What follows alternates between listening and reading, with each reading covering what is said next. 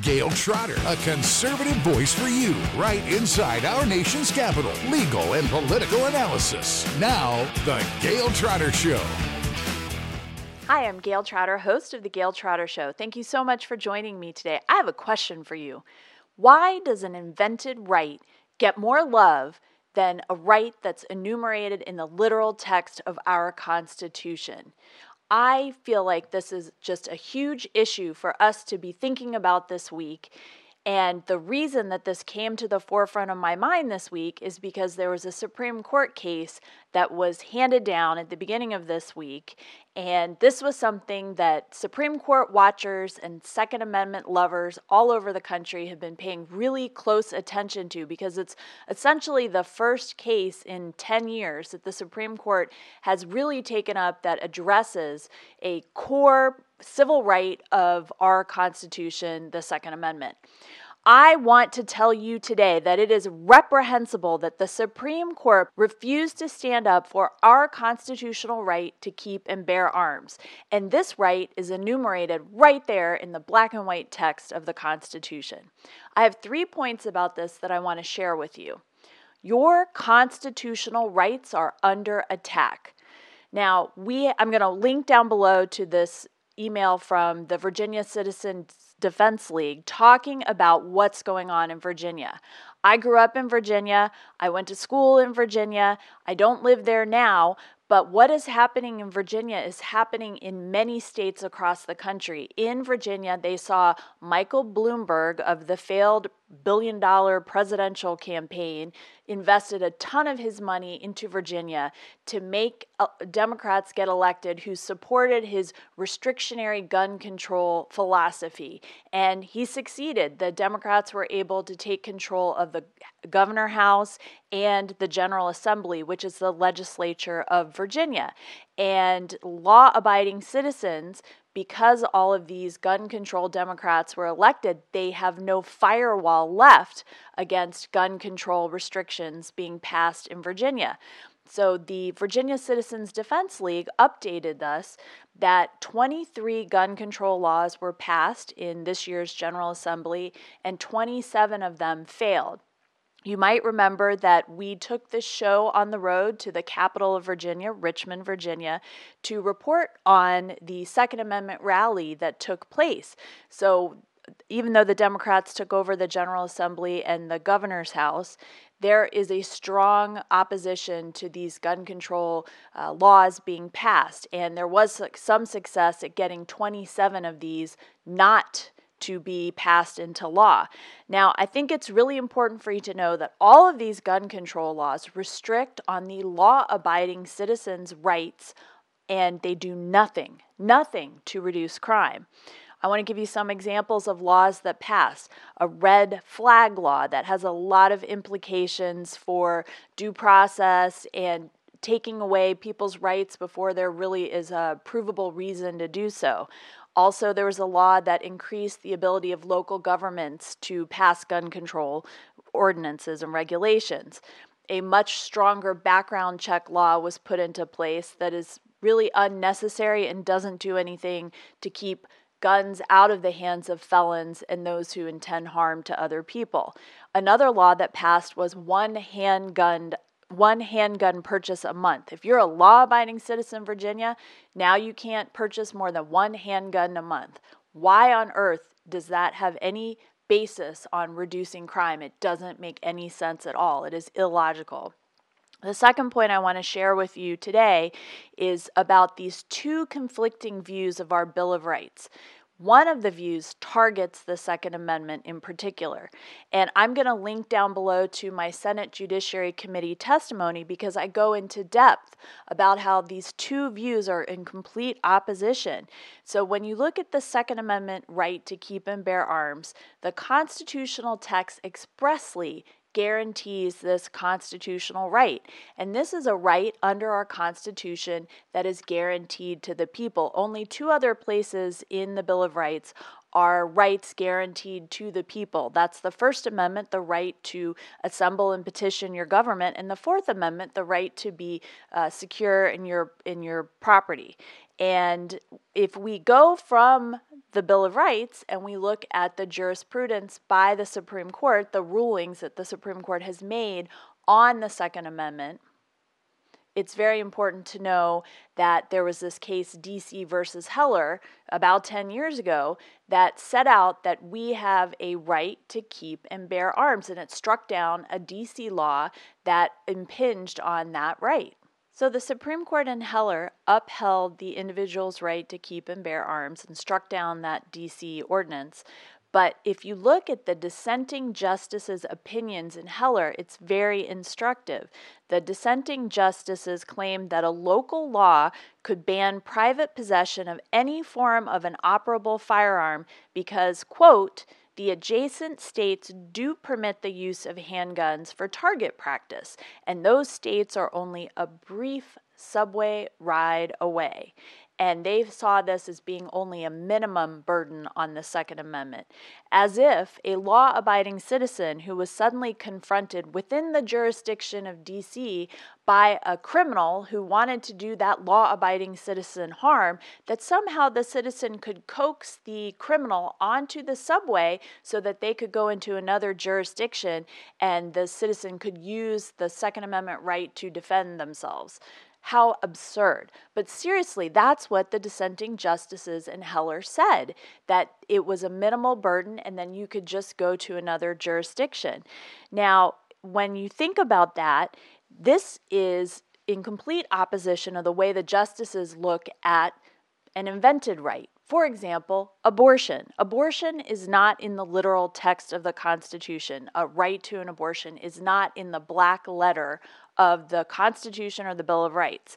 These are two dramatically different views of the Bill of Rights. So on the one hand, the dissenting justices in Heller are the same people who support this invented right and think that anything that gets in the way is a burden on that invented right. And yet, for the right that's actually in the black letter of the Bill of Rights, they think it's fine that you would have to go to another jurisdiction to take part of that right, to exercise that right. And when you think about that, it's just crazy. It's upside down. And when you put that into the perspective of how does that even make logical sense? Because there might not be a jurisdiction nearby. That was just the way it was at that particular time. And now we're seeing, they're talking about, for DC people, that Virginia, you would have that right. Well, we're seeing that the gun laws are being changed in Virginia as it is. So it just shows you how illogical that kind of judicial philosophy is about constitutional rights. So my third point that I want to share with you is about this case that came down this week from the Supreme Court. And I believe the Supreme Court grievously erred in mooting the Second Amendment case from New York City. You might have followed this a little bit. There was an ordinance passed by New York City that told licensed law-abiding gun owners that they couldn't take their licensed handgun from their residence in New York City and transport it for competitions or target practice outside of the city of New York. Now, apparently, the city of New York has 7 recognized gun ranges, and 6 of them require a membership, and only 1 of them is open to the public. So it's not unreasonable that someone who's a law-abiding licensed gun owner would want to go to Connecticut or another place in New York to exercise their right to keep and bear arms and get practice and participate in competitions. So I am going to link down below to the opinion in this case, and I commend to you to read Justice Alito's opinion on this, but I'm going to outline it for you here. He talks about the really underhanded behavior of New York City after they pass this ordinance. Then they're not allowing the people who end up suing to exercise their Second Amendment right. And the city fights them in litigation, expensive litigation, for 5 years. And then as soon as the city finds out that the Supreme Court has taken up this case, which was surprising because, as I said, the Supreme Court hasn't really heard cases on this for about 10 years. Then New York City, in a manipulative way, decides to change the law so that they're allowing the citizens to take their handguns out of New York City so that they can argue to the court that, well, we're not violating anyone's constitutional rights anymore, so this case is moot. You should dismiss the case. And Justice Alito talks about this as being docket manipulation and how New York City sprang into action when the Supreme Court decided to review this case. He says it's like you're manufacturing mootness in order to evade review. So he talks about how there's this voluntary change of conduct, and this is after 5 years of intensive litigation. So these people who decided to sue, they can't exercise their rights for 5 years. And then because the Supreme Court decides to take it up, the city goes, oh, never mind. And also on top of that, I've talked about this previously, there was an amicus brief, meaning a friend of the court document that was filed by 5 U.S. senators, including Sheldon Whitehouse, that threatened restructuring the court if the court did not dismiss the Second Amendment case out of New York City. And it's very important to understand, Justice Alito talks about how there are cases percolating up, challenging federal, state, local laws. So that would be like the Virginia laws that were just passed. There are going to start being lawsuits against those laws. So this is going on all over the country. And the justice says most of those lawsuits have failed. So you're seeing this rapid encroachment across the country of your Second Amendment constitutional right to defend yourself. And Justice Kavanaugh had a separate opinion from Justice Alito, and he acknowledged that Alito's concern that some federal and state courts may not be properly applying Heller and McDonald, which is the case that was the companion case to Heller, essentially saying that states could not do this either, not just the District of Columbia, but also the states. So let's look at the regulations of New York City. Just to be a licensed firearm owner, it takes at least 3 in-person trips to a government office. You have a $400 registration fee. You have to renew your license every 3 years. You have to specify the handgun, the address where the handgun will be stored. You have to say all of your addresses, all of your employment for the past 5 years. You have to answer very intrusive questions. You have to say how you'll safeguard the handgun, who will take custody of the handgun if you're dead or incapacitated. You have to agree to a rigorous police investigation into your mental health, criminal history, and moral character. You have to get your fingerprints taken. You have to have an in-person interview. It takes 6 months to process. I mean, it is just exhausting to think about that. And because of that, a very tiny percentage of citizens in New York City have gone through the licensing process. So the city passed this law prohibiting these law-abiding gun owners to take their handguns out of the city for competitions or for target practice. And the city argued that this law was necessary to protect the public safety. But then after the Supreme Court took up the case and the city changed the law, they said, oh, no, we don't need it for public safety. When the case was argued, I'm quoting, the counsel for the city asked whether the repeal of the travel restriction had made the city any less safe, and his unequivocal answer was no. Justice Alito makes the very important point that even when the city changed the law, they did not make it completely unrestricted. Instead, they said it had to be the law-abiding gun owner had to have direct travel to the place where the law-abiding citizen was going. And then there was a question about, well, can we stop on the way and use the bathroom? Can we get gas? Direct travel, that's a pretty strong restriction on the ability to travel from New York City to somewhere else. And when asked, the counsel for the city said, well, what's reasonably necessary? But Justice Alito makes the excellent point, this is hardly clear, and we do not want vague laws. We don't want people getting trapped up in things where they don't understand where the lines are, and it almost seems like this is deliberately vague. Justice Alito says there's no idea where the city draws the line. And when you look at whether or not this case should have been mooted, if you have the ability to get compensatory damages or nominal damages under the federal statute that allows for attorney's fees and damages, if you have a chance of getting that, then think of these poor citizens. They spent 5 years of litigation on this case. They have been harmed. They didn't go to competitions that they had decided to go to. They've been harmed. And so to moot it really takes away the way that this is looked at in other civil rights violations, and it also takes away the impact that these particular law-abiding citizens and all the other people in New York who weren't part of the suit, but the rights that they had restricted. And I just love this part of the opinion by Justice Alito. He uses an example. Well, let's say if instead of the Second Amendment, we're talking about the First Amendment, and the city passes an ordinance that says you can only publish an editorial in your paper if you get prior approval by the city ahead of time. And then the news organization sues, and then the city says, oh, we don't mean that. We'll repeal that. We'll put a new law in that says you have to get prior approval if it deals with this particular issue.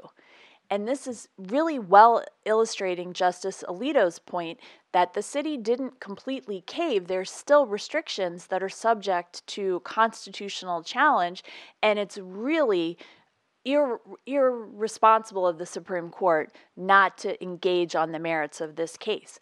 Then Justice Alito did the perfect example, the one that I was talking about in my point too, about how the court seems to favor the invented rights over the rights that are in the actual black letter of the Constitution. So, for example, what if a state put in a law that any woman wishing to obtain an abortion has to submit certification from 5 medical doctors that the procedure is medically necessary? Let's assume that a state does that. Then the woman sues and says that's unconstitutional. Then the state says, okay, we're going to repeal that law and we're going to put a new law in that says you have to get 3 doctors to certify. The woman goes back to the court and says, that's unconstitutional. Then the court does what it did in this case, and it says it's moot. So then the state goes back and says, well, you only need to get certification from 1 doctor. You can see how this is a constant attempt by liberal state governments to try and regulate the Second Amendment. And I can tell you what, the Supreme Court would not allow that kind of burden. Those same justices with that view that invented rights have more, should have more respect and more support from the Supreme Court than the Second Amendment. They would certainly argue for that. So Justice Alito, in his opinion, engages on the merits of the case, which is essentially saying, well, if the court didn't moot this case and we actually engaged on the issues that are presented before the court, here's how I would rule. And he says, of this case, the New York law restricting the law-abiding citizens' rights to go to another place for target practice or for competitions, he says it's not even a close question. He talks about how Heller, the Supreme Court's decision, taking away the D.C. rule preventing law-abiding citizens from having handguns in their home for self-defense, that Heller ruled that that's a core violation of the Second Amendment. And Heller recognized that there were some historical limits on that. Obviously, a state or a principality could have laws limiting felons from having a handgun for their defense, but history provided no support for D.C.'s law. And it's really important to think about this. In Heller, as Justice Alito says, to bear arms implies something more than the mere keeping of arms. It implies the learning to handle and use them in a way that makes those who keep them ready for their efficient use. So think about that. If you want to be effective with a handgun, you've got to be able to have proficiency of use and be able to maintain that proficiency of use. Justice Alito says the core right wouldn't mean much without the training and practice that make it effective. And he says it doesn't work if you just say, well, go borrow a handgun, rent a handgun from the Target range, because it's not the same as yours. Guns have different characteristics, even if it's the same model. And if you want to be effective at being able to defend yourself, you have to be able to have proficiency and familiarity with your own handgun. The city, he says, should have to justify it, not the law-abiding citizen. And Alito makes the point too, that the city abandoned the idea that this law promoted public safety, that there's no history for this type of burden on people. Like if you go back to when the Bill of Rights was adopted, there weren't acceptable laws about this at the time.